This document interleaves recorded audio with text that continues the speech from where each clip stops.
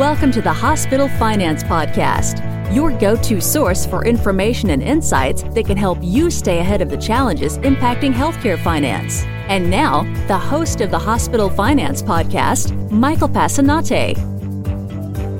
Hi, this is Mike Passanante, and welcome back to the Hospital Finance Podcast.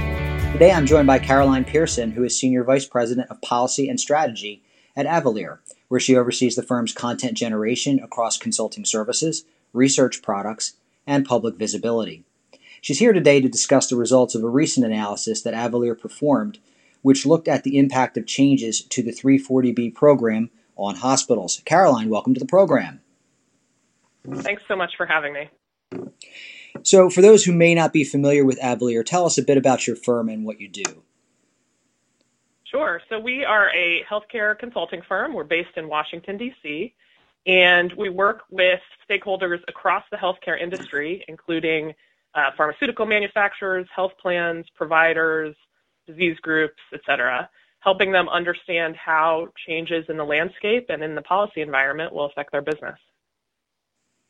Excellent, thank you. And as I mentioned in the opening of the show, your firm conducted an analysis that looked at the impact of changes to the 340B program, and that's certainly been a hot issue. So we're glad to have you on the show to talk about it. And we have talked about this on the show in the past, particularly when the OPPS rule came out. But for listeners who are less familiar with the topic, could you just set up the discussion by describing the 340B program and the changes that came about as part of the OPPS final rule for 2018? Sure. So the 340B program is a program that provides discounted prescription drugs to a certain set of hospitals that serve low-income patient populations. And those hospitals can effectively purchase their drugs at this discounted rate, but they are typically reimbursed by insurers at the standard rate. And so the spread, or the difference between the price at which they acquire the drug and the reimbursement rate from the insurers, is money that goes into the hospital's pockets and funds all of their operations and patient care.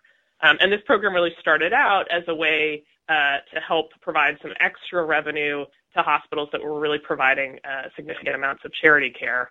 It's grown and evolved significantly over time, and that's certainly been a topic of focus.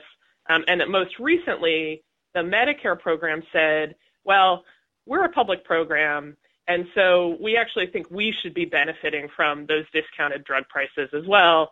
So Medicare decided that they were going to reduce the amount that they paid hospitals for 340B drugs down to something much closer to the price at which the hospitals are actually acquiring those drugs.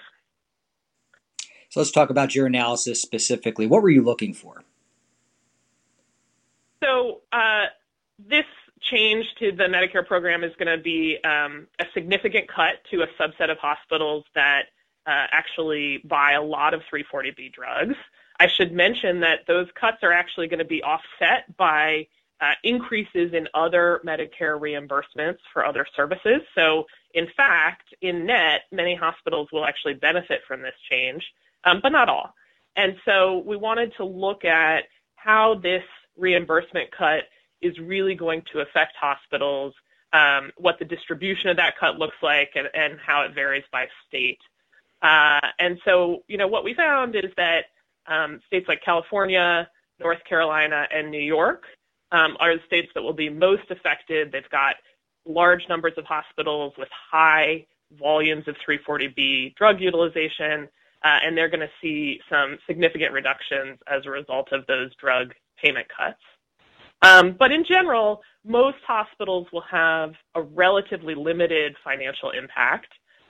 We actually find that for 94% of hospitals, they're going to have either less than a 10% reduction in their payments, and 62% of hospitals will see less than a 5% reduction just as a result of those drug cuts. But we do have about 6% of hospitals that are set to experience more than a 10% reduction in their Medicare Part B revenue as a result of these changes. And those are the hospitals who need to take a close look at all of the puts and takes and how it's going to affect their overall financial outlook. Right. So looking at the changes across the country, what do you think the net results will be? Well, I think it's difficult to tell because this particular analysis didn't really look at the impact of the payment increases. That's something that we're working on now. And so as I mentioned, I think for most hospitals, this is going to have a relatively budget neutral effect. And in fact, many hospitals will actually see increases in payments. But we do need to pay special attention to the hospitals that are going to experience very significant reductions as a result of these payment changes for drugs. And, for those hospitals that may have thin margins and may depend on 340B revenue, this is a serious financial impact for them. Always difficult to tell how that all nets out with all of the other sources of funding that hospitals are getting, but definitely a big change to their finances and something we need to pay close attention to. If someone wanted to get a look at your analysis, where can they go? Sure. So they can go to our website, which is avalere.com, avalere.com, and it's on our Insights page. That's great. Carolyn Pearson, thank you so much for joining us today on the Hospital Finance Podcast. Thanks so much. Great to be here. If you have a topic that you'd like us to discuss on the Hospital Finance Podcast, or if you'd like to be a guest, drop us a line at update@bessler.com. This concludes today's episode of the Hospital Finance Podcast. For show notes and additional resources to help you protect and enhance revenue at your hospital, visit Bessler.com/podcasts. The Hospital Finance Podcast is a production of Bessler. Smart about revenue, tenacious about results.